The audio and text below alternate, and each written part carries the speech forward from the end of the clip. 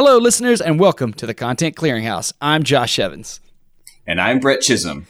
And on today's episode, I discuss the 9 intelligences, the theory that human intelligence is actually a collection of 9 different categories, and these subjects may be what separates man from the beasts. And then Brett takes a mispronunciation-fueled journey into one of Marvel's grittier Netflix properties. Seriously, this mispronunciation thing could be turned into a drinking game. Stick around after credits to hear us settle the debate. But Brett, the devil of content recommendation himself, really went to town wrapping Muay Thai ropes around his fish-shaped content suggesters and then pounding them into my desire to watch it hole. I'll just cut to the chase. We're talking about Daredevil. No Ben Afflecks allowed. Movies, shows, and video games, podcast, books, and their acclaims. Let their favorite content become yours. It's the Content Clearinghouse. Content Clearinghouse. And it starts right now. Brett! Josh. Whoa, that was really aggressive with your Brett. I even did an arm pump with it. But I wanted to follow up with a nice, how are you? I am a shoe shiner now. That's not what I was expecting to hear. No, I have always wanted to be a shoe shiner. I guess I've always been a shoe shiner wannabe. I used to have a really nice pair of dress shoes. Always wanted to get into just the art of making them clean and shiny. And it took a while to get the kit off of Amazon because I would order it to the locker and then I'd be out of town and they'd ship it back because you have like a certain number of days you can pick it up. I'd order it again and show up at the locker. I'd leave on a trip and be gone when I got back. Like third or fourth or fifth time, finally get the shoe shining kit. And now my dress shoes look really shiny, really nice. The perils of shoe shinery. Sounds like a hard sport to get into. It's a quite pleasant experience, and I feel like my shoe will last a long time. Well, that's great. I don't think it could shine mine. They're skate shoes. I don't think it works that way. Well, you might as well try. All right. In 18 weeks, when I finally get my shoe shine kit, I'll let you know how it goes. How are you doing? What's up? Pretty good. Just nothing crazy on this end. In fact, there's really nothing to catch up on. I've just been doing dad stuff, and this podcast. This is my primary outlet in this world right now. Yeah, it's too cold to skydive. Yeah, well, you could come out to Arizona. I'm about to start an epic skydive staycation. It's like Brett's dream vacation is not getting on an airplane, driving like 45 minutes. All of my friends coming to me and then tearing the sky a new air hole, like you like to say.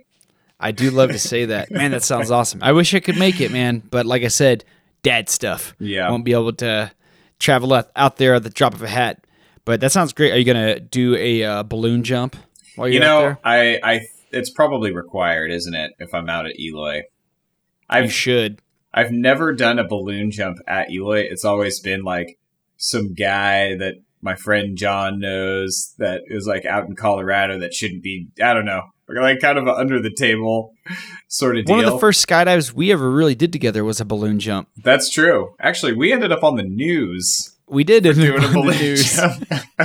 Yeah, so we were doing a balloon jump and we saw a helicopter out, it wasn't on the horizon per se, but it was out, a couple miles away from us, and it was kind of following us the whole time. And then later it came to our attention that was a news helicopter and they had filmed our skydive from outside.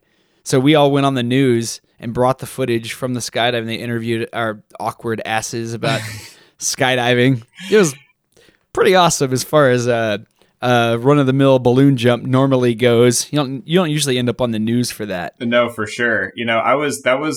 I remember that vividly, that period of time in my life. I had a goatee. It was a great look for me. And We're not shoe shining then, buddy. I did not responsible enough for a shoe shining kit to be part of my very few valuables I own. But I was like that was the start of my heyday of skydiving and base jumping. The heyday of vertical separation. We don't talk about that. That's a story for another time. I know all the skydiver listeners on this show will love hearing about how I did some dangerous things as a skydiver in my early 20s and was unwilling to listen to your incredibly valuable coaching. Good thing I You're grew still up. here. Yeah, I survived. Yeah. So far. What was it?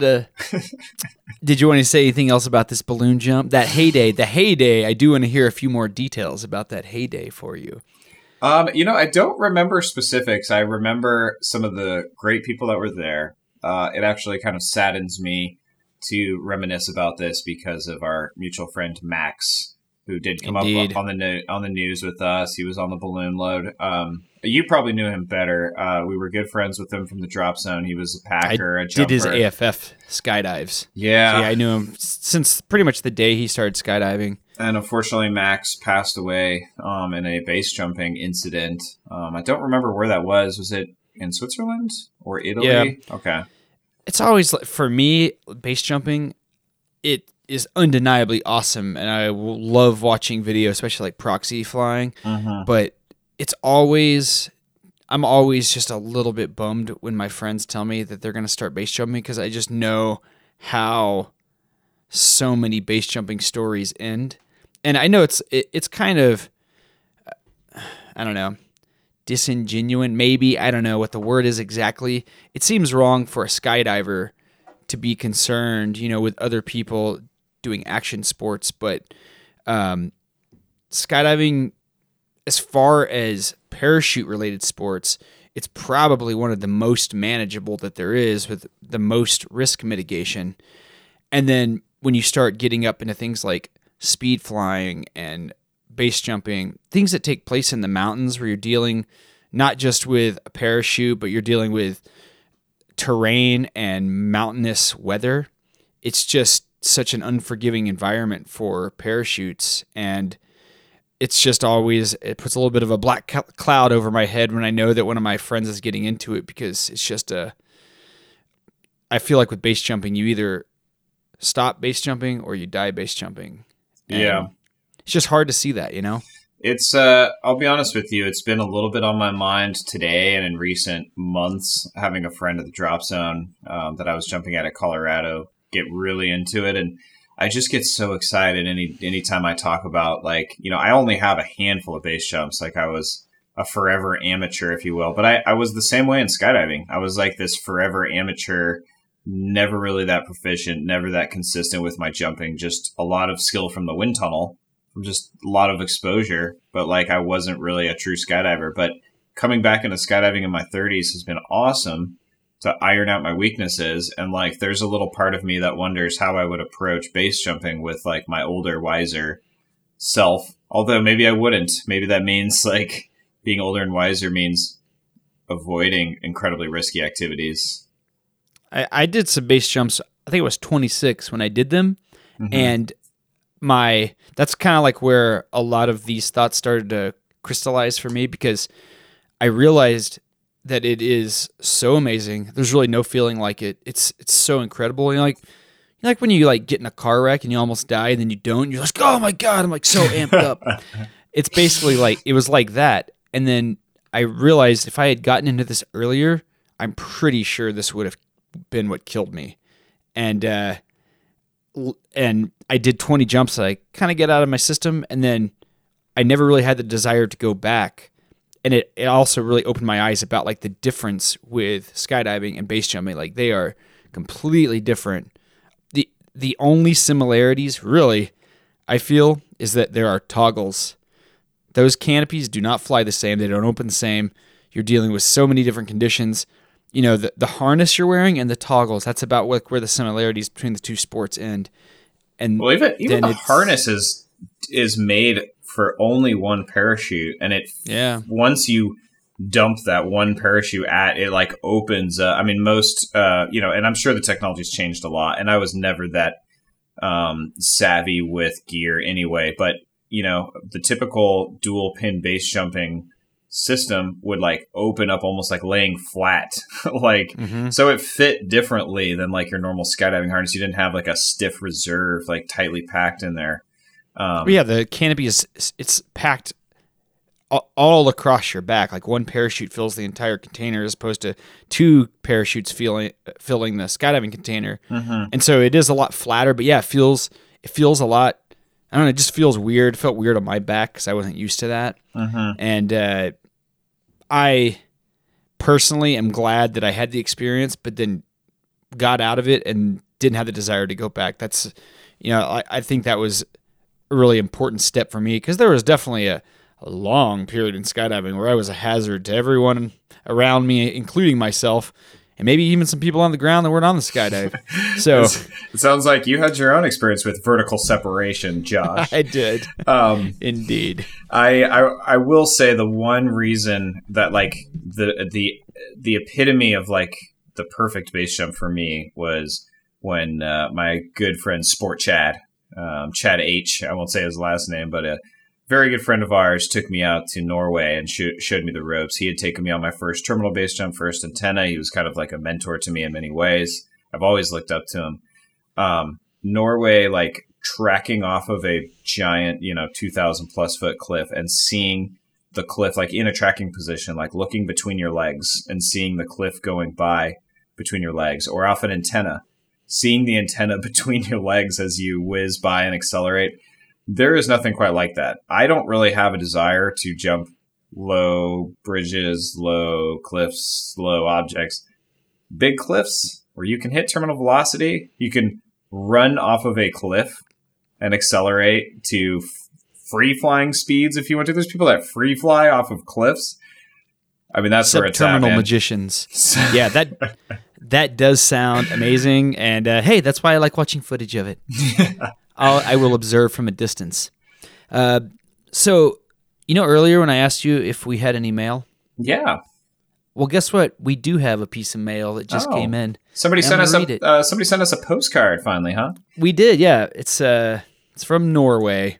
No, this is it starts, "Hey, John and Bart." I didn't quite get the names right. Long time, first time. I thought I might chime in on what I perceived as a misuse of the term uncanny valley.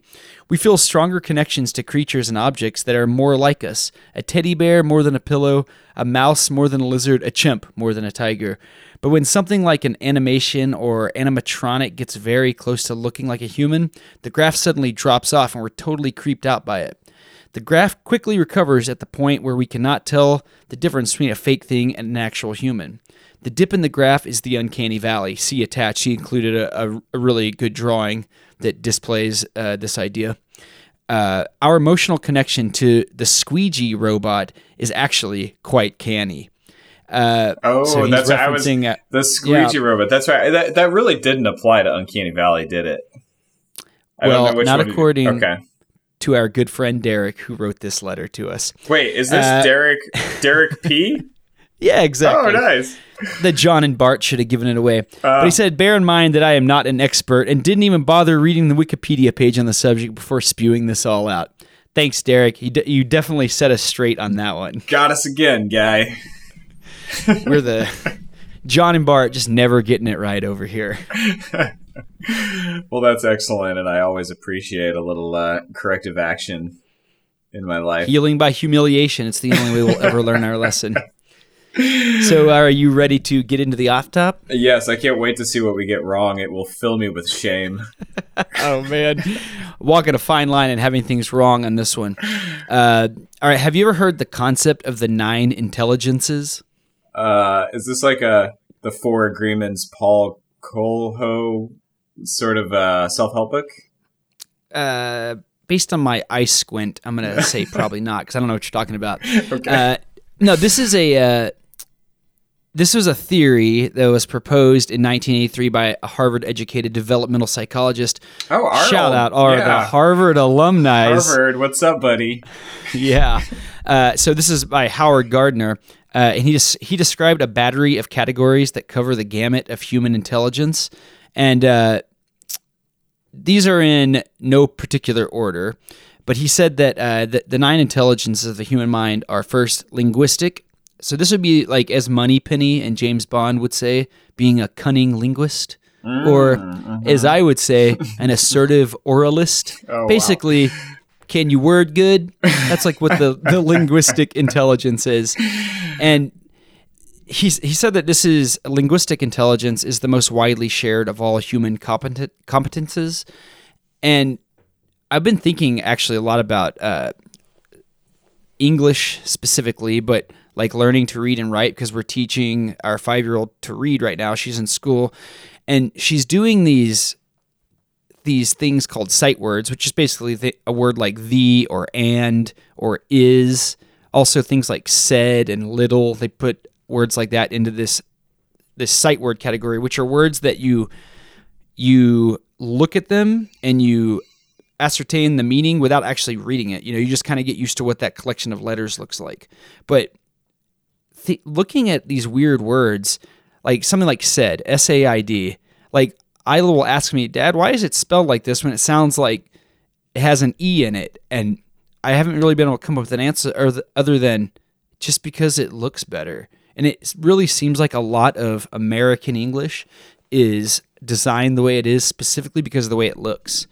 Even when you look at like British word like color and then English, American English, and they take out the U, it seems like it's strictly because it looks different, and to me, being that's what I was raised on, it looks better to me. And I've just run across a bunch of things like that in English where the rules, just throw them out the window, and I have to just tell Lila, just because that's what it looks like and that's what it is. I don't know. I'm not a linguistologist. That's usually what I tell her. But have you noticed that with English, how it's like there's no rhyme and reason when you really start to pick it apart, how stuff is spelled? No, I'm sure it's just a collection of historical happenstances. It is. Random it's chance bizarre. events. Yeah, I don't know if I completely buy certain spellings being... You're saying that they're like physically, the word physically has more aesthetic appeal?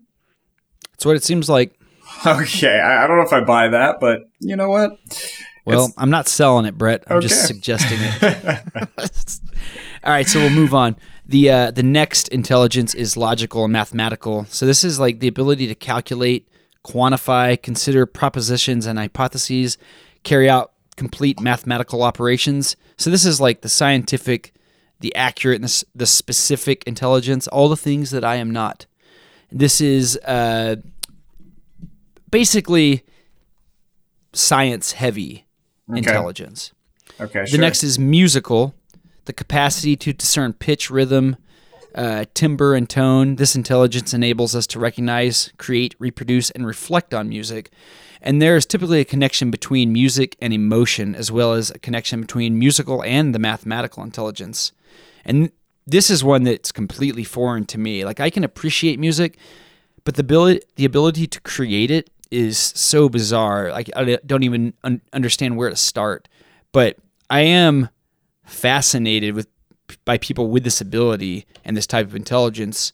And I think, are you that way, where if you see someone doing something that seems completely beyond your abilities, it just become obsessed with that? Because it's just so strange to think about a human mind functioning differently than mine, because this is the only sample size I have is one. I think this is totally right up my alley. I was just talking about this today, that I think one of the very few skills that I have, but it's a valuable skill, is seeing how other people tick, recognizing that there's differences between me and that person, and then trying to emulate those differences. And this has come up time and time again with the Crewbah. Like when I look at Derek P., speak of the devil, he is a superhuman. He is an athlete. He is highly organized. He is highly self-disciplined. I don't have those same qualities, but I can at least try to figure out and reverse engineer how he accomplishes what he accomplishes, and maybe take just a little bit and put it in my bag of tricks. Like how a sociopath mimics human emotion to try to fit in with the normies, right? Exactly. Exactly. I mean, I think of you with action sports. I mean, there is a select number of people that, rise to the top of whatever extreme sport it is, because they can just sort of like flip this switch in their brain. They're not afraid anymore, or they are afraid, but they overcome it. I don't think that comes naturally to me, but I see it in other people, and I say, maybe I can try that. Maybe I can emulate it. So I'm like the psychopath of successful people. Stealing everybody's talents. Success mimicry. Yeah. Well, it's great that you bring up action sports because the next intelligence is spatial. So this is the ability to think in 3 dimensions. So the core capacities include mental imagery, spatial reasoning, image manipulation, graphic and artistic skills, and an active imagination. But this is a kind of intelligence that sailors, pilots, sculptors, painters, architects, athletes. This is definitely a skill that skydiving fosters because skydiving it's the ultimate 3-dimensional sport. And also I think video games encourage this type of thinking. I've always thought of video games as like cross-training for life, and there are so many things with spatial reasoning, hand-eye coordination and problem solving that video games, I feel like those skills that I train in video games just from playing will pop up in my regular life and like, oh, this is like solving a puzzle in a video game or something, you know? Yeah. It helps, that's spatial reasoning. And also video games, speaking of video games, body kinesthetics. This is the next intelligence, the ability to manipulate objects and perform a variety of physical skills. So athletes, dancers, surgeons, creators, gamers. And this one goes hand in hand with skydiving and with video games. And both of those 2 skills, spatial and body kinesthetic, I feel like just personally the way I've been living, I feel like those 2 intelligences have just been building and building in my brain my entire life. How do you feel with like your body kinesthetic and spatial reasoning? I would give myself 6 out of H. 6 out of H. Go back to linguistic school. No, I think, I don't think my spatial reasoning is as strong as maybe yours, to be honest with you. I don't have a super well-developed natural sense of direction. It takes me usually a long time at a place to get used to like where north, south, east, west is if I don't have incredibly obvious landmarks like a series of mountains. That makes it easy. But, a lot of people tend to like when they realize I'm not great with directions, they tend to think like, oh, you're a pilot. Well, there's a high level of spatial reasoning that's very different, very unique to sort of like understanding your energy management approach path, missed approach procedure that is kind of like I can look at a map and identify like where I'm going and where I need to be. And it's a little bit different than me being on like a ground level. I don't know. I haven't really connected the 2. I feel like my spatial reasoning at work is pretty good, but in life, when I'm on the ground in a car trying to figure it out, I'd just rather plug in the directions. Yeah, that's the glory of a smartphone. Yeah. It's probably much easier to navigate when you're 30,000 feet in the air also. There's nothing hard. obstructing your view. We have, well, you don't even need the view. You have all sorts of maps and navigation equipment and, a nice, colorful magenta line to follow. And even without that, you still have lots of other resources to help you find your way. So I've never really had an issue with it. I don't know. What was the other one? Kinesthetic? Body kinesthetic, which is like physical skills, athletes, dancers, surgeons. I would give that like a half. How many out of H would you give it? A 4.7. Wow. 4.7 T. Not having any basis on how far along H is on the scale, it's hard to say if that's good or bad. I need to go back to scale school. You do. So the next intelligence is interpersonal. So this is the ability to interact effectively with others, communication, understanding personal differences, and sensitivity to emotions. So this is an empathetic intelligence. So teachers, leaders, actors, politicians. I guess you might be able to say those last 2 are the same thing, but this is the ability to understand others. And it sounds like with your little psychopath thing from earlier, you're pretty good with this one. Yeah, I'm like a psychopath with empathy. It's the best of both worlds. It's perfect. It's just like a normal human. Just a normal person. That's what I am. Yeah. And then the next is interpersonal, the capacity to understand oneself. So your thoughts, feelings, and the ability to chart your own future. the appreciation of the self and the human condition. So this is like introspective knowledge about one's own mind. So psychologists, spiritual leaders, philosophers, great thinkers about the nature of being human. And then there's naturalistic. This one seems pretty basic, like the ability to discern between various things in the natural world, plants, animals, as well as being able to read and navigate landscape. Not you. This was clearly of high importance in the past with hunter-gatherer societies and the evolution of agriculture, but these skills seem to be on decline in the modern world, and I would agree.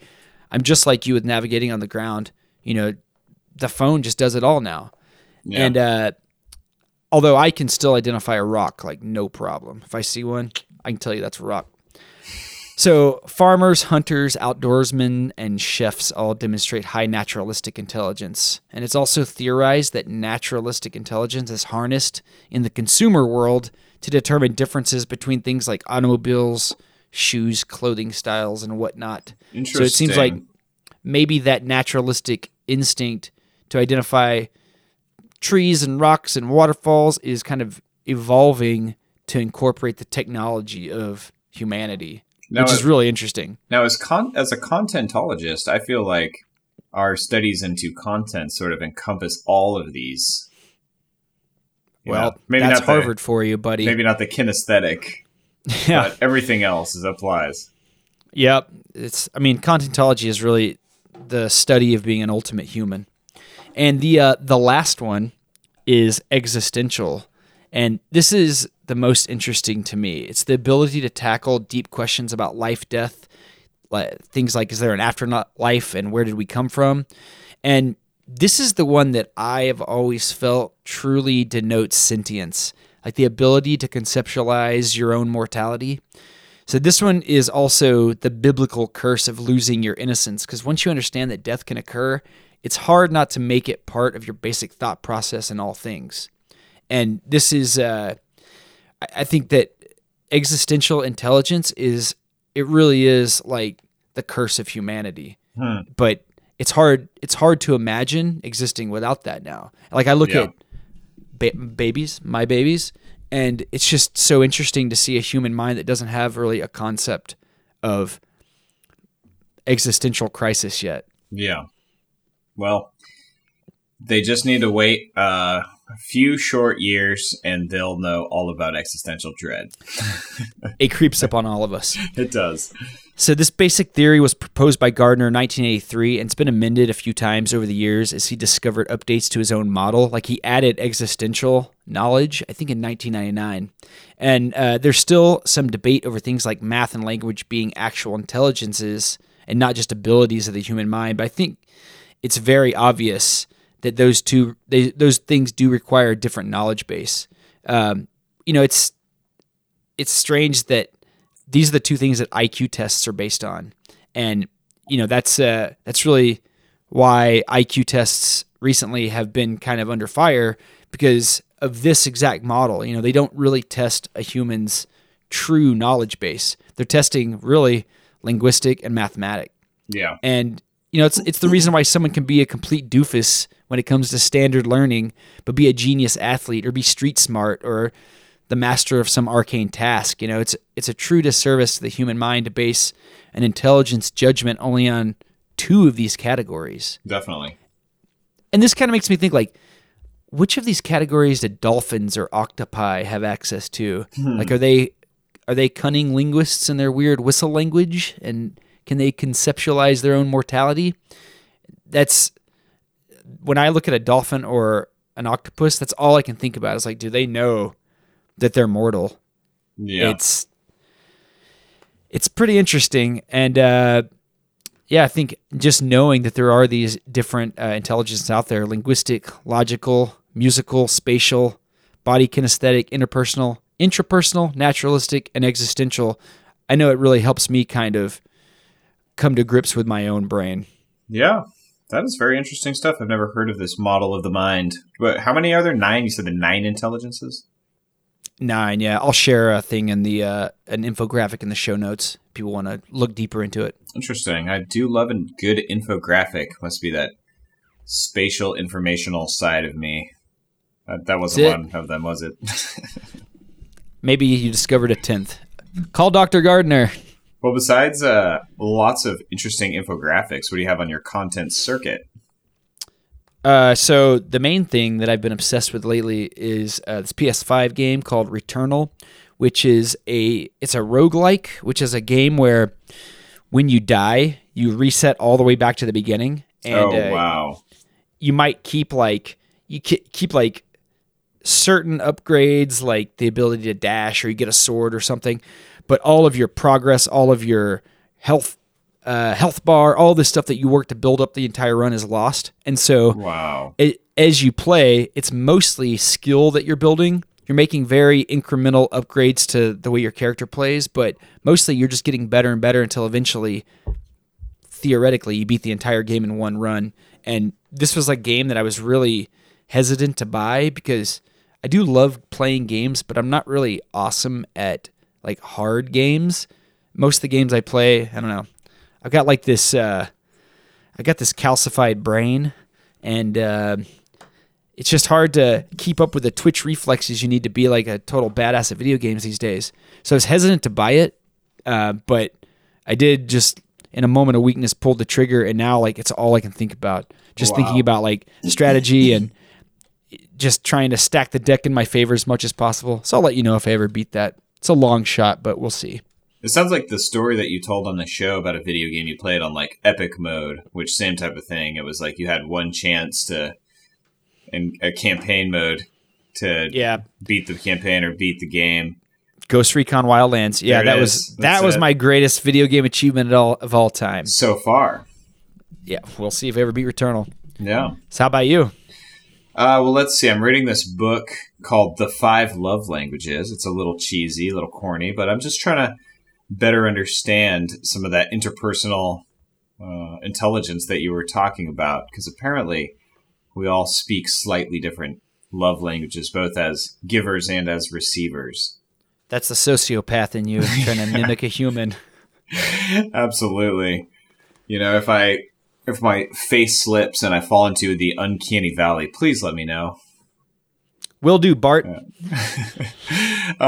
You know, I'm a fan of this show right here. I know in the past I've said that I wasn't a big fan of the Content Clearinghouse, but I listened to Punisher, episode 73, where you recommended the Netflix Marvel series that is dark and gritty, and wow, I absolutely loved it. And I am watching The Punisher now. So thank you for that. I have seen it before. I've seen at least season 1, possibly season 2. I think, is there 3 seasons of it?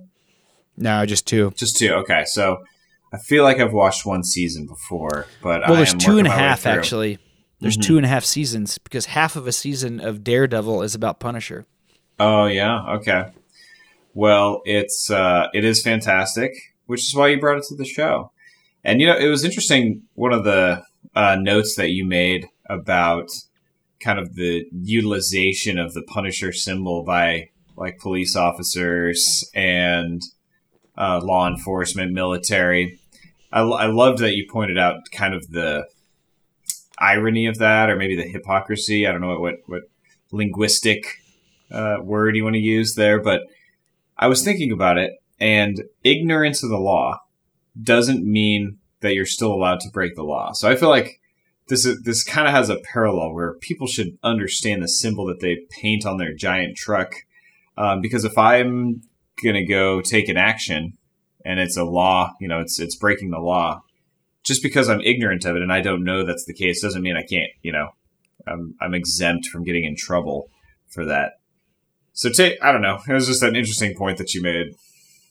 Isn't there there's some book I've heard, I don't know who the author is or anything about it other than the title, but it's like 3 felonies a day. Or it's a book about like all the crazy arcane laws on the books that we break every single day.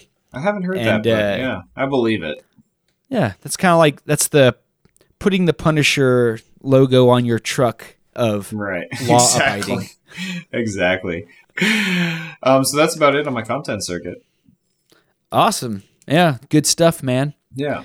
All right, well, let's take a quick break, and then when we come back, we'll get into the content. Ooh, content. Clear it out. Welcome back to the Content Clearinghouse. All right, Brett, been waiting at least a week to hear this, buddy. What do you got? Oh, Josh, I have to say, I think we've reached a certain tipping point lately in regards to the content that we bring to the show. We tend to travel down content avenues in this show. Well, I actually considered intentionally mixing up the content genre or maybe the brand of content so we don't always seem to gravitate towards one singular focus. But lately, we have. And when it comes down to a question of should I intentionally try to bring some more variety to the show, or should I discuss what I'm absolutely stoked on, what I'm obsessed with right now? Number 2. The latter's always going to win. So despite the recent Marvel saturation with both our content circuits and our content recommendations, I am bringing yet another Marvel project into your eagerly awaiting ear holes. They are ripe for the filling. Honestly, I'm thinking we should probably just rename the show the Marvel House. Yeah, that has a ring to it. Actually. It does. Yep. So actually, this is the perfect time to insert the classic millennial hashtag, sorry not sorry, because I absolutely love this Netflix Marvel series I'm about to discuss. Hashtag blessed. This has actually been on my content list since the inception of the show, way back in the COVID-y prequel days. And I also just finished binging all 3 seasons once again, despite my incredibly busy work life. And also, I want to say that, as always, my content timing is serendipitously impeccable. How's that for linguistic wordsmithing? Ooh, man. Get this man an IQ test. So the show I'm about to talk about, the viewership has recently spiked due to some recent related Easter eggs in both the movie Spider-Man No Way Home and the Disney Plus show Hawkeye. This is probably a good time to let you know there's going to be just a few spoilers for both this show and then the previously mentioned movie and Disney Plus series. So the gritty, darker Netflix side of the Marvelverse that you're so fond of with The Punisher is undoubtedly connected to and integrated with the more mainstream Marvel Cinematic Universe that we all know, and at least on this show, all clearly love. But I would like too much. We love it a lot. I don't know if it's too much. It's just the right amount. Nah. It's exactly the perfect right amount of love. Definitely. All of it. Well, I do want to point out that like a true content snob, a little bit of a content hipster, I was rewatching this show on Netflix before it became popular again because of these Easter eggs. I don't know how that worked out, but this is because you're so cool. It's perfect timing. Yeah, you're just the coolest. Well, I am talking, of course, about Daredevil. Yeah, you know, buddy. I hear one half of one of those seasons is actually a Punisher show. So, let me make one thing clear. Let me make one thing clear. That whole build-up would have been much more suspenseful if Brett hadn't shared with me a primer video of the Daredevil hallway fight 2 days ago. Yeah. I totally knew what was coming up, guys. I was right there with you this time. I wanted to get your content juices flowing a little bit before the show.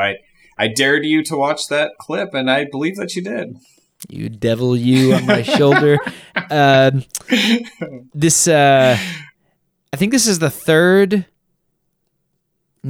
third Marvel series we've covered fully on this show, right? We covered Falcon and the Winter Soldier, Punisher, and now this. Yeah.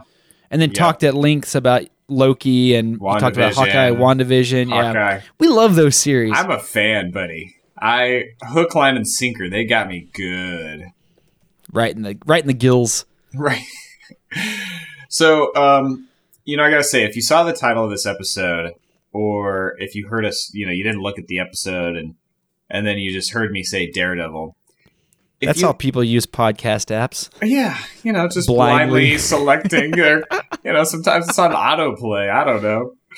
But if somebody out there thought for just a moment that I was going to talk about the pretty terrible, but still marginally entertaining 2003 action fantasy flick Daredevil starring Ben Affleck, well, shame on you for not understanding that our show is about providing excellent content recommendations. That would be antithetical to our mission statement. I'm hoping that you have some hilariously awful things about to say about Daredevil, the movie. Man, I cannot say I've ever seen that movie all the way through. Actually, I think when I saw the image of Colin Farrell with a target, it was like imprinted in his forehead. I was like, nope, this is not for me. Bullseye. There's actually a kind of reimagination of Bullseye in Daredevil the series as well, which is kind of interesting. But yeah, that's somebody that can like throw things perfectly, like a. Well, I like that idea. Right. Just that character design of him with that brand on his forehead. And also it's got Ben Affleck. Nah. Bullseye might have been the worst thing Colin Farrell has ever done, and I'm pretty sure he's like beaten his wife. I'm not. Oh, Jesus! This is a legend, everyone. I'm not. I just feel like I'm pulling that out of the recesses of my memory. Please don't sue us, Colin. We have no idea what we're talking about. Brett is not and does not claim to be a Colin Farrell historian, so we don't know if that's true. I skipped. They had that class at Harvard. That was a gap year for me. So, so yes, indeed, Josh. The show and the movie, both Daredevils follow the same general premise. They're based on the same Marvel comic book character, created by writer-editor Stan Lee and artist Bill Everett, and some input from Jack Kirby. And fun fact, actually, writer and artist Frank Miller also influenced the character quite heavily in the 1980s and is probably responsible for cementing the character as a popular and influential part of the Marvel Universe, at least according to whoever writes fun facts found on Wikipedia. So anyone. It could be anybody. Might be Colin Farrell. Was Daredevil a popular character before the MCU? Because I know they really like revived Iron Man and Thor, who were like not super popular before the movies. I'm not 100% sure, but I believe Daredevil was more popular than Iron Man. Like, I feel like Iron Man was definitely. Yeah. Yep. No, Iron Man was not hot property back then. Yeah. No, I think it definitely was. It was enough of a known character to make it into a blockbuster superhero movie before blockbuster superhero movies were really a thing. And That's Elektra too. Elektra, the movie with Jennifer Garner, came out after Daredevil and was actually somehow worse, I believe. Somehow? No. When you're working off that original Daredevil foundation, it's nowhere to go but into the basement. I believe, don't quote me on this, Colin, but if you looked up the worst rated Marvel-inspired movies, I believe Elektra is at the bottom. I think it got like an 11% on Rotten Tomatoes. Yikes. And Daredevil got like 38, 44. I don't know. It's in the 30s, 40s range. It's still not good. Well, so the Daredevil, he's also known in the comics as Hornhead or the Man Without Fear. The nickname I'm more familiar with from the Netflix series, because I didn't read the comic books, as the Devil of Hell's Kitchen. He's a lawyer by day, vigilante by night, and he also happens to be blind, at least in the conventional sense. His lack of typical sight, it does not slow down his ass-kicking or his face-punching, as he works to single-handedly, or double-fistedly, if you will, take down, or at least temper organized crime in the city he loves so much.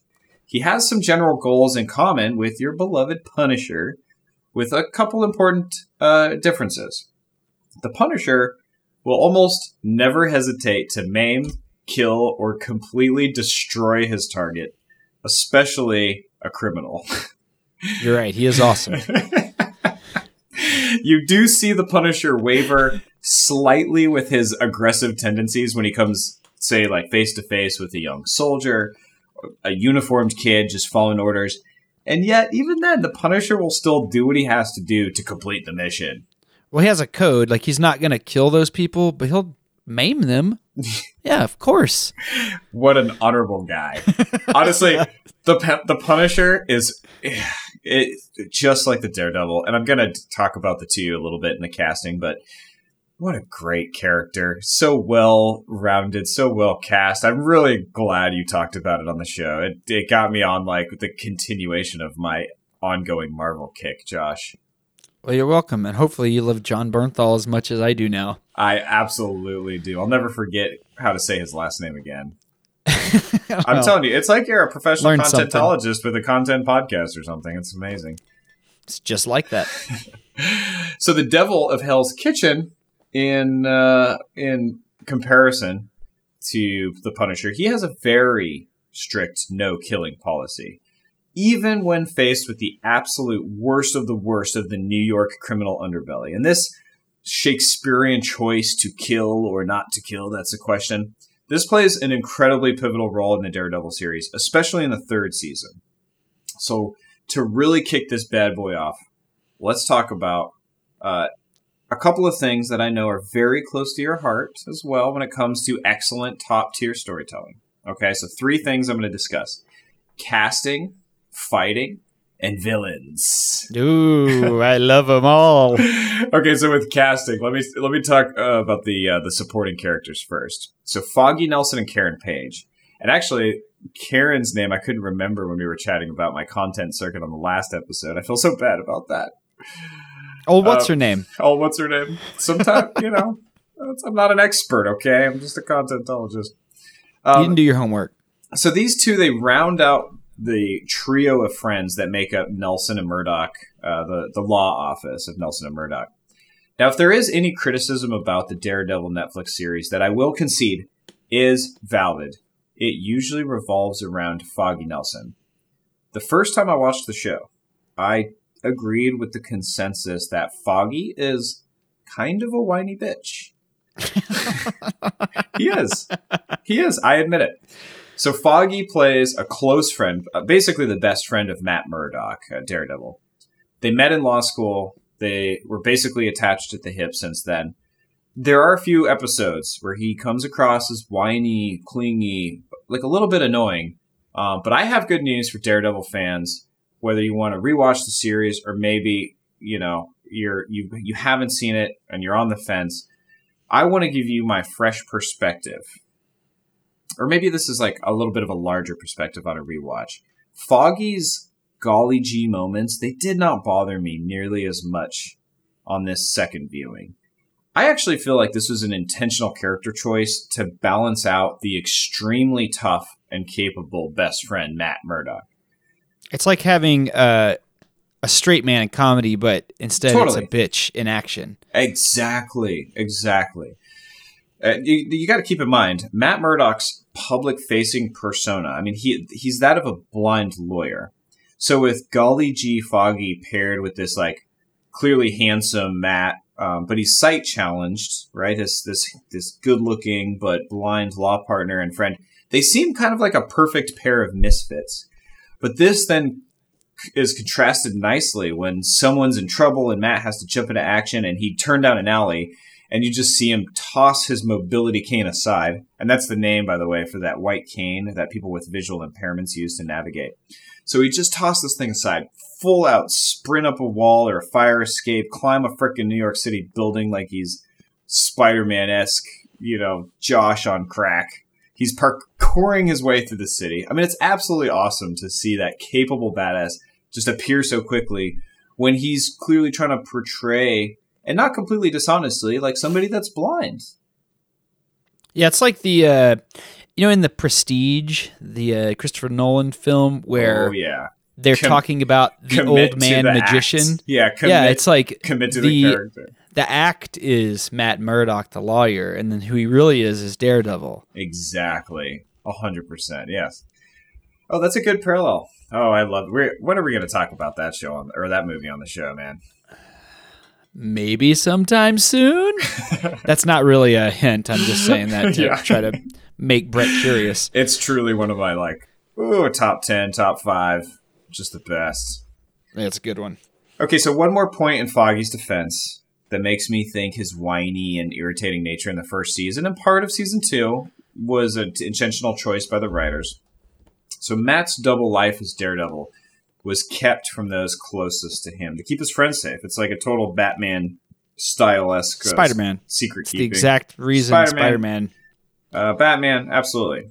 Well, we all know that the truth comes out eventually, and Foggy discovering Matt's nighttime antics, it makes for both a pivotal storyline in the series, and it leads to a lot of personal growth for Foggy, and then we really get to see the difference and maturity with Foggy Nelson in season 3. He ends up with like a different law firm, more stable relationship, suave haircut. He's finally pulling in some serious money from all his lawyering. But most importantly, he is strong. He's well-spoken. He's confident. He kind of becomes an overall badass in his own realm. And it's really cool to see that evolution. We get to see this whiny bitch grow up big and strong. And maybe he's not jumping across rooftops. He's not taking out the bad guys with a flip twist kick to the face. But he's like this real-life professional. And it's so much more realistic. It's grounded. It's attainable. And that's what I think the show brings to the viewers. I mean, Foggy's changes are representative of the evolution and the growth of all the characters in this awesome series. All these characters go through this. And Foggy's character in particular kind of speaks to the whiny bitch in all of us, that we can all grow up, we can all mature, and we can all become... Complains to the whiny bitch in all of us. Exactly, but maybe there's hope for us. We can all become confident badasses. All right, I want to talk... We're nothing without hope. That's true. Just a sad, aimless species floating on a rock through space. Existential intelligence, the curse of man. So let me talk about one of my favorite characters, Karen Page. What's her name? What's her name is portrayed by the absolutely stunning Deborah Ann Wool. Honestly, this is one of my favorite characters in the show. She is cast and played perfectly by this gorgeous actress and model, also known for playing Jessica Hamby in the HBO drama series True Blood. And Karen Page is also one of the Punisher's best friends. Oh, yeah. You can't have the Punisher without Karen Page. And possibly vice versa. I think Punisher saved her a couple of times. Definitely. Well, when we first meet Karen Page, she's definitely this like lost and confused woman.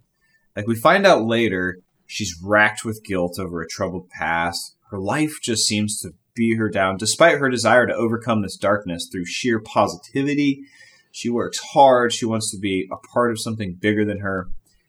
I mean, Karen almost seems weak at the beginning of the series. She's like this delicate woman on the verge. Foggy-esque, if you will. Definitely not whiny. Karen is not whiny. She just seems delicate. She's on the verge of falling apart. She's like a damsel in distress who needs rescuing by our favorite strong male protagonist. Now, all these stereotypes or action flick cliches, they couldn't be further from the truth.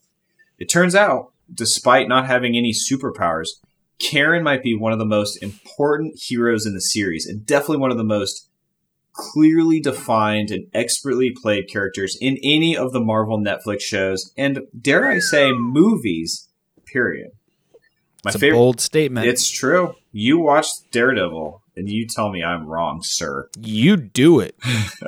You write into this show and tell us that Brett's wrong. Dare you? Ooh. So, my favorite part about this character, we get to witness her incredible growth and evolution throughout the series. As J.S. Sales puts it in his CBR article, Karen Page, the future voice of the MCU's everyday heroes. Karen Page transforms into a tenacious, courageous, and multidimensional character. I couldn't have said this better myself. Like, she is truly an everyday hero. Daredevil might be the most engaging hero with his insane skills as a fighter, but Karen Page exhibits the ultimate bravery. She's putting herself in harm's way. She wants to shed light into the darkness, and she wants to find out the truth, whatever the cost. Now, I love a good detective story. I love like a mystery. And Karen grows into this incredibly capable investigator and journalist in the later seasons. And her performance alone will hook you, and just when you think it can't get any better, she has this really intense backstory, and it's finally revealed in season 3. It is absolutely a doozy. It's incredibly gripping. You're going to love it, Josh. It is true, though, that she... See, I'm mostly familiar with her from Punisher because it's been a long time since I've watched Daredevil. I think I watched him when it first came out, but then recently rewatched Punisher, and in that, that takes place, I think, at least after Daredevil season 1, but it seems like it's past all the Daredevil stories, and she's already she's brave and tough and tenacious. She's already a badass. She's keeping up with the Punisher, even though he has to save her repeatedly. But that's it makes me want to go back and watch Daredevil again. Obviously, I know that's the whole point of you doing this. That's the whole point of this. I'm just trying to get you to watch Daredevil. This whole show it would be getting interesting you to see watch that. it. Yeah. Well, for sure. Mission accomplished. You did it. Well, don't give me too much credit yet because I still have so much to tell you, buddy. You could derail this at any moment. I could. You're right. The pressure's on. So to wrap up casting, let's get into the real star of Daredevil. Yes, the man with the horns himself. Josh, it's going to be tough to beat John Bernthal as the Punisher. I really think you hit the nail on the head on your Punisher episode. John Bernthal either plays a tough badass or a total asshole. And in The Punisher, he is both badass and asshole. Big time. So John Bernthal, honestly, him playing The Punisher is such perfect casting. I mean, it's like he was created in a lab. Like this. He is the Punisher. He is the Punisher. Like Robert Downey Jr. is Iron Man, or Chris Evans is Captain America. I mean, it's truly perfect casting. Josh, I want to submit another perfectly cast superhero into the mix, and I'm talking about Charlie Cox playing Matt Murdock. Charlie Cox playing the Daredevil. I mean, I would agree too, mainly because I've never seen him in anything else, so I don't know him as anything but Daredevil. So he's Daredevil by default. Yeah, exactly. But he does seem like he's just Daredevil to me. It's incredible. He pours his heart and soul into this performance, and it shows. In my humble opinion, I think every scene is perfect from an emotional and a dramatic standpoint. He's a very complicated character. His complexities as a character show through this performance, whether it's a bit of dialogue or even a brutal fight scene. And speaking of fight scenes, there is another very important component to this perfect casting, because as wonderful as Charlie Cox is, there is another human being responsible for bringing this incredible character to life, and that is Charlie Cox's stunt double, world-class martial artist Chris Brewster. Now, Josh. Does he do stunts with his eyes covered? He does indeed, buddy. Oh, man. Yeah, I've always wondered if, like, with that, he was wearing, like, the stocking bandana thing on his head. I've always wondered if you could see through that. I think that there are scenes that they do with something that can be seen through, and then there are. I did read an interview where he talks about doing stunts basically blindfolded. Oh man, it seems like a hard superhero to portray. Oh, it's insane! It's absolutely insane, and like both of them are up to the challenge. I mean, this real life badass. I mean, he is no stranger to insane fights in real life or in entertainment. Chris Brewster also acted as Chris Evans' stunt double in The Winter Soldier, one of the Content Clearinghouse's favorite Marvel movies ever. But the fights, we might have ranked it as the number one. It's very possible. I don't know. There's Endgame and Infinity War. Those are always up there for me. But the choreography, the style of the fight scenes between the Winter Soldier and Daredevil, honestly, they can't be more different. And Chris Brewster talks about how Captain America is way faster than the fastest human. He's way stronger than the strongest human. So you can't put any realism into Captain America's fight because he isn't very human. I mean, he's a superhero. But Daredevil doesn't have this like super strength, special items, like a special suit. I mean, he is human. And this is really the first street level superhero that we've seen depicted. And we see Matt Murdock time and time again get bloodied, battered, completely beaten within an inch of his life. It's like every fight. Every fight. And it feels so visceral and so real and so grounded. Chris Brewster kind of calls this like dirty street fighting. It's not this glossy, big budget choreographed dance that we see in other Marvel fight scenes. Now, I didn't realize how intense and entertaining it is to follow a superhero character that can get bloodied and bruised and then gets up for more. But I think you said it best when you were talking about The Punisher. You really love that Punisher episode. You might be his number one fan. I am. I'm going to re-listen to it sometime. It's so good. I mean, you said it. Is it fun seeing this violence depicted on screen? Yes. It is. Obviously. Now, I think that I'm a lover, not a fighter. But this is what content is for. Exploring, imagining, telling a drama, telling a story, showing a character's triumphs, his tragedies. And I have truly never seen more triumphs and epic tragedies hashed out through fist-throwing fight scenes. One of these incredible fights that I think really stands out to me and to other Daredevil fans as well. It's the hallway beatdown that you mentioned from season 1, episode 2. Is the signature scene of Daredevil, the TV show. If that doesn't get you hooked, man, I don't know what will. Get out of here. Get out of here. So this is a 5-minute long, one take. I'm going to say that again. It's a oneer. It's a one-take fight scene. It has over 100 moves. Chris Brewster talks about it at length in an interview with Variety. I'm going to link this in the show notes. I definitely encourage listeners to check out this article. We always like to link to things. We talk about reference material, articles, interviews. But this one in particular, I'm telling you. Our show notes are basically this show 2.0. Absolutely. If you're ever wondering, if you're ever listening to this, like, man, I wish I could see a picture of that or know what they're talking about, it's almost always in the show notes. Absolutely. Well, this is no exception. Definitely something to check out. It is one of the most fascinating interviews with one of the most fascinating dudes ever. But just to highlight some interesting points regarding this particular scene, it turns out there have only been a couple one-take fights in cinematic history. And as a martial artist turned stuntman, Chris Brewster has studied them over and over.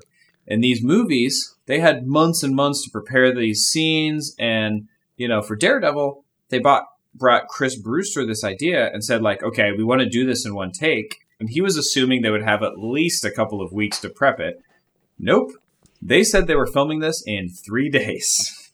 So was this a true one take, or was it a oneer where they edit in hidden cuts? There's no hidden cuts in it? No hidden cuts. Because I am, from just studying these myself, because anytime I see like a really good oneer, I always now, like once I learned about how they do hidden cuts with wipes, like a person passing in front of the screen, now I always look for them. And in that one, I was certainly thinking like, oh, there's a hidden cut right there, and there's a hidden cut right here. But you're saying that this entire thing was truly like a 100-move choreographed one-take shot with no camera trickery. 100%. That's exactly what I'm saying. I've read about this at length. It is a true one-take.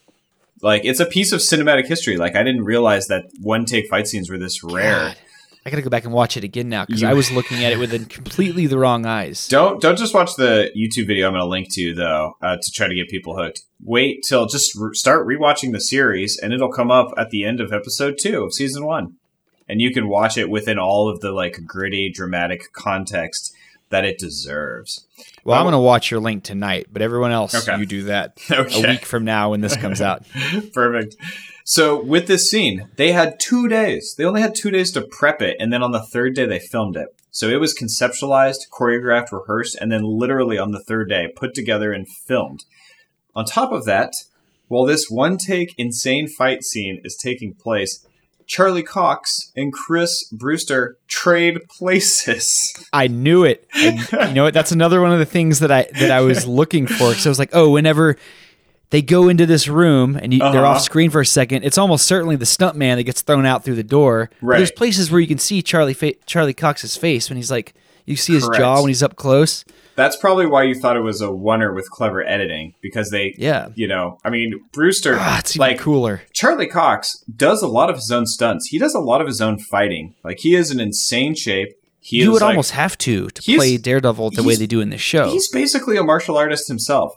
But Chris Brewster is on another planet. I mean, he does he'll kick somebody in the face with like a flip twist. It's absolutely insane.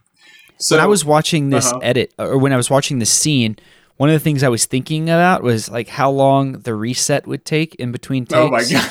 Yeah, they throw a TV at somebody's face, like a door gets smashed. And there's a part, the part where I really noticed this was like, wow, they would have to repaint the wall, or maybe they just digitally fixed it. You know, the first scene where the door gets knocked out into the hallway and the light spills into the hallway, and you can see before the door comes out, there's no scuffs on the wall. And then when the door hits the wall, it makes like this L-shaped dent and like scrape in the paint. And I suppose, like I said, they could have digitally corrected that, but it looks like that door is actually physically affecting the paint on the wall. Yeah. And it didn't look like that before, because then you would know, like, oh, this isn't the first time this happened. Right. Yeah, it's wild. Do you know how many takes it took to get it? I do. Knew you would. I've listened to this show.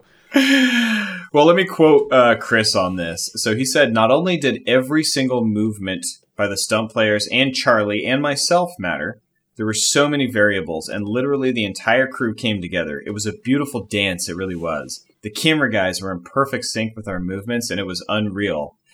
To continue his quote, "We did 12 takes of that fight, just because there are so many things going on, and at the end of almost every take was awesome, and we were like, that's good, but it's not perfect. We don't want good. We want something that's going to go down in history." So we just got okay go standards. Total. So we just kept going for it. And then when we finished that 12th one, we were like, that's it. That's perfect. And we watched it over and over and over. Every hit was a perfect sell. We loved the moments of Charlie and myself with all of the stunt actors. It could not have worked out better. So on number 12, we were like, okay, we're good. Josh. That is awesome. I got to watch this again. Now, did you watch that link I sent you of the fight, the hallway fight from the raid? From the raid? The raid. It's a. Did you send this to me recently?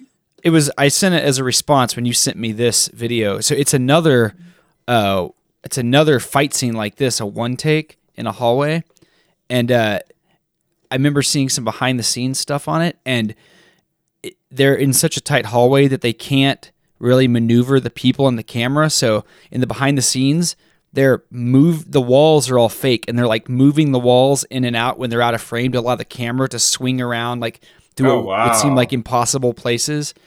It's another really cool example of this type of choreography. It does sound kind of familiar. I must have been lost in my outline writing contentology studies when you sent that. That'll happen. It will. It will. So Josh, the fighting in Daredevil is incredibly awesome. I can't wait for you to give this entire series a watch. And to hook potential Daredevil viewers, it seems like it hooked you. I want to hook other listeners. I'm going to add a little teaser of this hallway fight scene. It's a little YouTube clip. If you don't want to spoil this moment, it's only 2 episodes in. Don't watch it. But if you want to get your fight scene juices flowing, you got to check out this riveting clip. It's only 3 minutes long. I'm going to link it in the show notes. And it does leave the ending of the scene unspoiled because it's about a 5-minute scene. Well, also, if you don't want to spoil it, go back and erase the last 10 minutes of everything you heard. I mean, talking about a hallway fight scene doesn't really spoil anything, though. It's like skydiving. Sure. Okay. Good analogy. You can't read a book about skydiving and feel like you know what it's like to skydive. Indeed. We could talk about action scenes all we want, but you gotta watch them. All right, it's time to talk villains. There is a really obvious villain when it comes to the story of Daredevil, but first, I want to touch on one of the side villains that I know you in particular are going to love. It's very John Walker as New Captain America-esque, like super fascinating, edgy, badass, like kind of dark, and it doesn't come out until season 3, so it's gonna, hopefully I can hook you on watching the entire series. Well, I haven't seen season 3 yet, so I'm definitely gonna have to catch up. Oh, it might be the best. I love them all so much. They're all tied for first in my heart. So, one of the best parts of the show that I've mentioned several times is the evolution and the change that we see in our characters. We see Daredevil grow and change. First is basically like a superior high-level boxer, and he's just turning baddies' faces into mashed potatoes, dressed in like some black clothes and a black bandana over his face. But then he comes into his own as a proper vigilante in season 2 with a costume and all. Red suit, devil horns, some cool street fighting like batons, throwing sticks, I don't know, all kinds of stuff.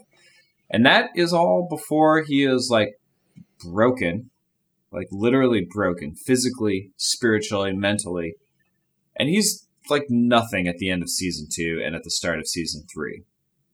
We get to see his rebirth as a badass and a vigilante as he like ditches the devil suit though, and he goes back to this like simplistic like black clothes, returning with this notable change of Muay Thai ropes wrapped around his arms and fists. It's really, really indescribably cool. I'm not a martial artist. I've never really been in like a physical altercation in my entire life.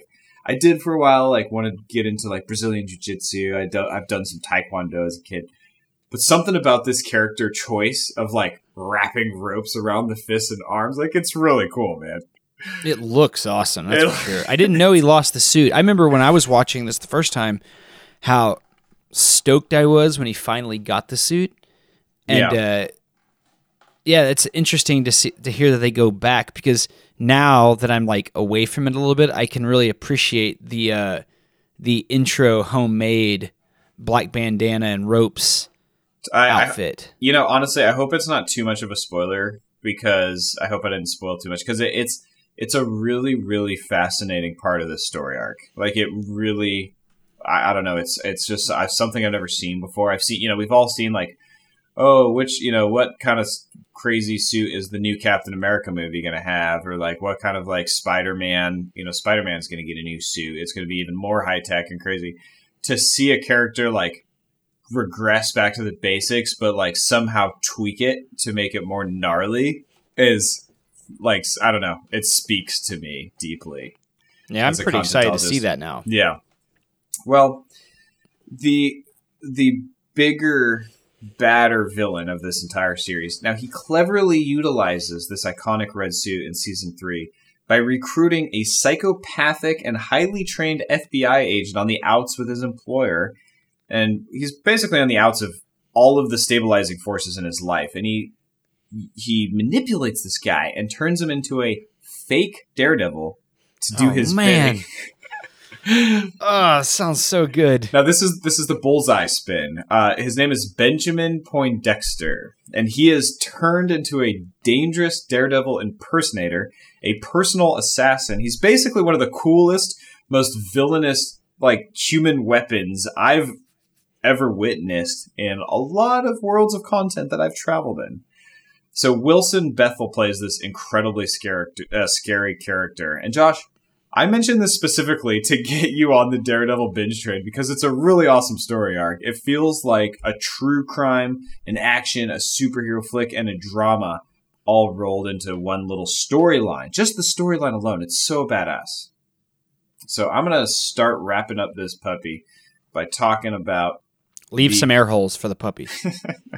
Absolutely. You don't want that puppy running out of oxygen. You don't want to get a dog skeleton in the mail. Schrodinger's dog. You never know.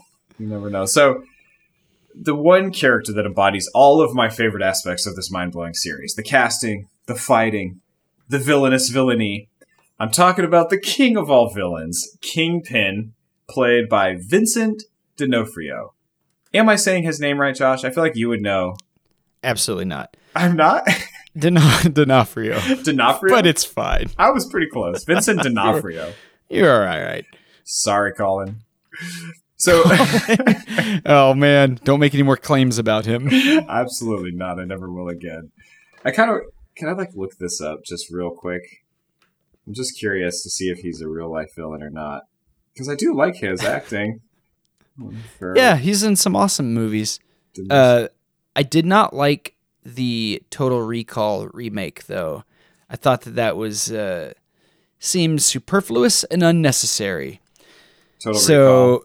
Yeah, I was kind of bummed. Honestly, like I feel like if you're gonna remake any Paul Verhoeven movie, you're already way behind the train. Like he only makes perfect masterpieces. Well, like trying to remake Starship Troopers would be a huge disappointment. Yeah. Yep. Hey, I do have a little piece of I don't know. I don't want to call this good news, but I don't think we could get sued for libel. The first thing that came up when I searched for Colin Farrell domestic abuse was an article from 2015. The headline is Colin Farrell was arrested for attempted murder. What? Who did he try to kill? Let's see. Actor Colin Farrell was taken into police custody as a teenager on suspicion of attempted murder. Jesus. I don't know. A man in an apartment fire? I'm not sure. But then there's a Wikipedia about a lawsuit filed against his ex-girlfriend, an American model.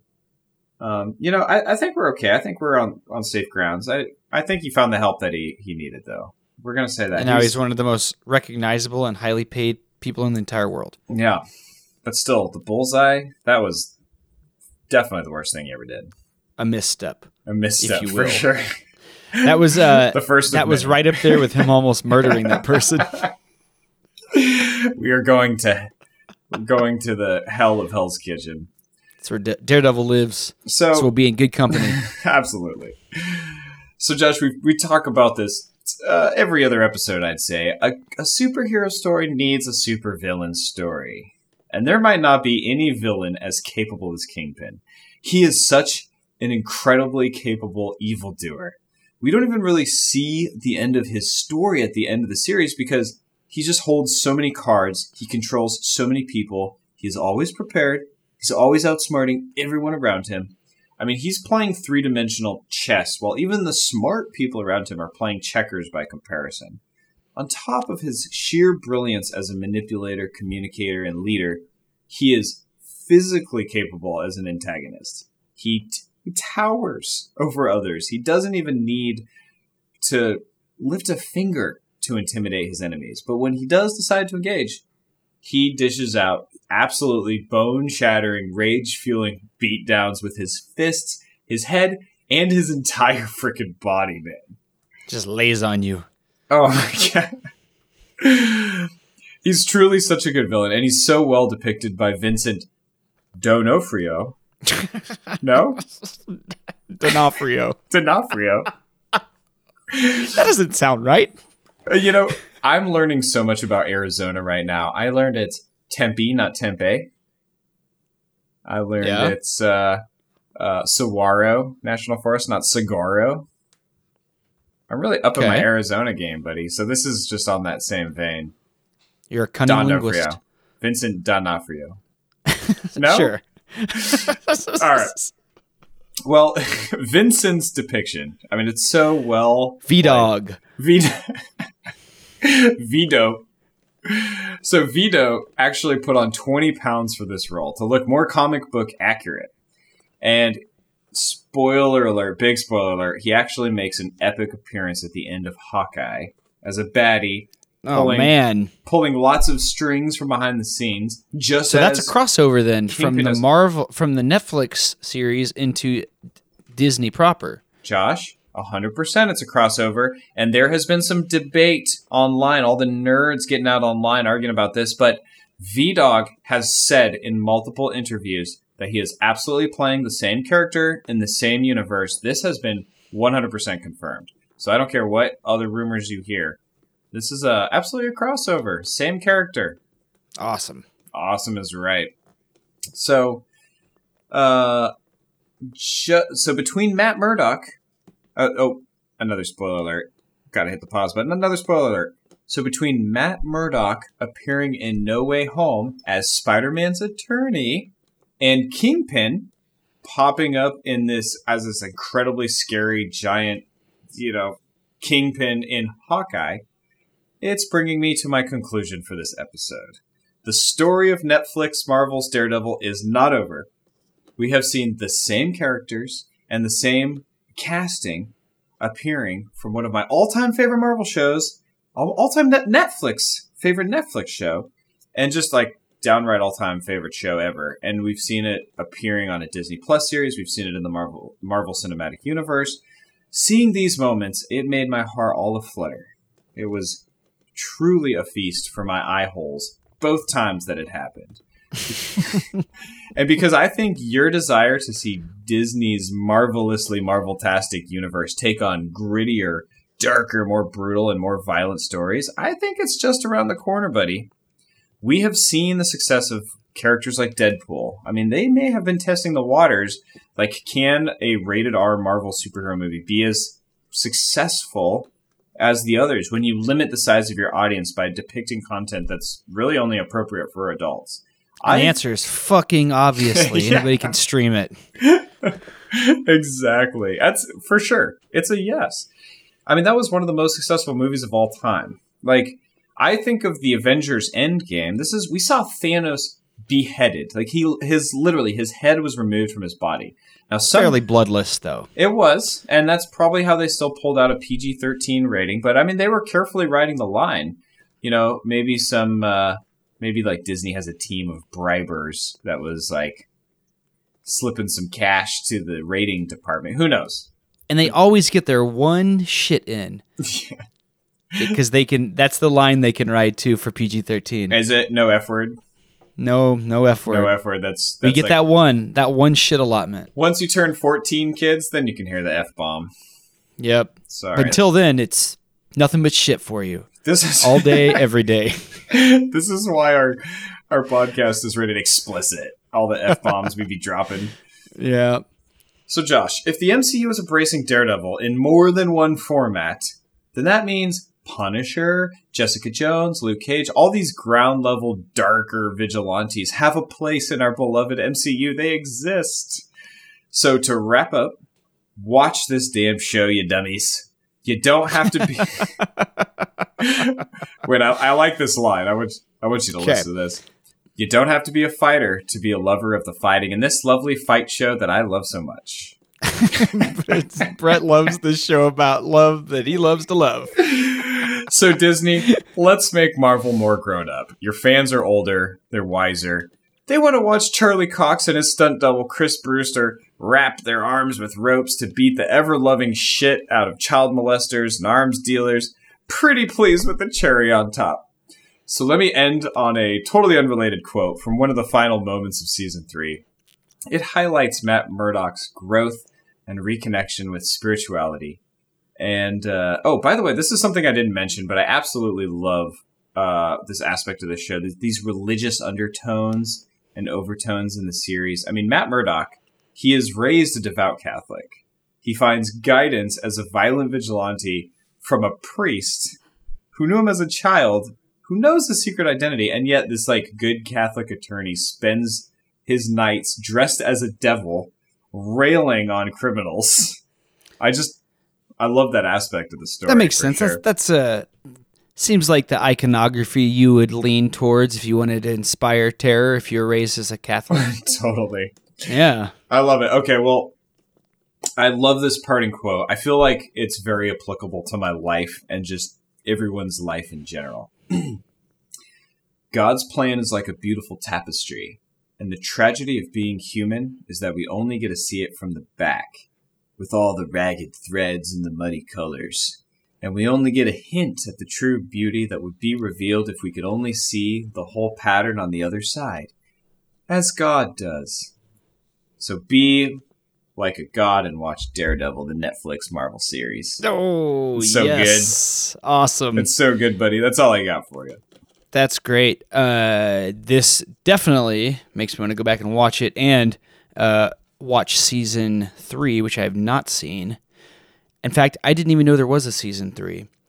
So thank you for that. I do, while we're on this Vincent D'Onofrio train, I do have to let you know that it's vigilante, not vigilante. Just have to throw that in there. Tempe, tomato, tomato. It's a day to learn. Wait, what was that? I was saying vigilante, right? Vigilante? Yeah. Vigilante. Vigilante. Why does that sound so Americanized and butchered? I don't know. I'm from Texas. But all that aside, this does give me hope. I'm the king of saying things wrong. It's amazing. That's true. Kingpin. The kingpin of mispronunciation. Yeah, exactly. That's what I was going to say. This does give me hope that we will one day get to see Punisher in the MCU proper. That would be amazing. And I mean, those two characters are so intimately connected. Yeah. It seems like a pretty obvious step. I know John Bernthal wouldn't do it unless they do it the right way. He's been quoted as saying that. So hopefully this is all kind of opening the door towards that kind of content. And yes, you accomplished your mission. I'm definitely going to go watch Daredevil seasons 1 through 3. All right. And it's been long enough that I don't remember much about it, other than like broad strokes. So it'll kind of be like watching it with new eyes. Absolutely. And I'm very excited, buddy. So thank you for all of your hard work pulling this outline together. I appreciate it. I'm sure the audience appreciates it as well, and we appreciate you guys. Thank you so much for listening to the show every other week now when we release them. We appreciate all of our listeners, and you probably noticed this show is going a little bit long. I have a feeling that now that we're not doing the show as often, we'll probably be putting a little bit of extra work into it. So I hope you also enjoy a bit more content out of this show, because I think the episodes will probably start stretching out a bit. So if you have anything that you'd like to tell us, correct us on, tell us about content that you love, things that we should be watching, contact us at contentclearinghouse@gmail.com. Also, you can check us out on Facebook and Instagram at The Content Clearinghouse. We always put some good stuff up there, and we'll be back in just a couple of weeks with more content to jam into your ear holes. Wait, did you say you're going to play things? Yes, while I was on break, I did a little bit of research, and first I'm going to play this. This is vigilante pronunciation. Damn it, Josh. Vigilante.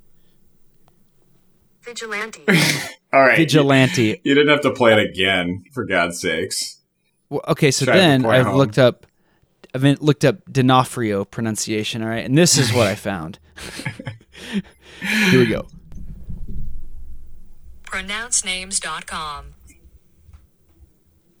D'Onofrio. What the hell? D'Onofrio. There you go.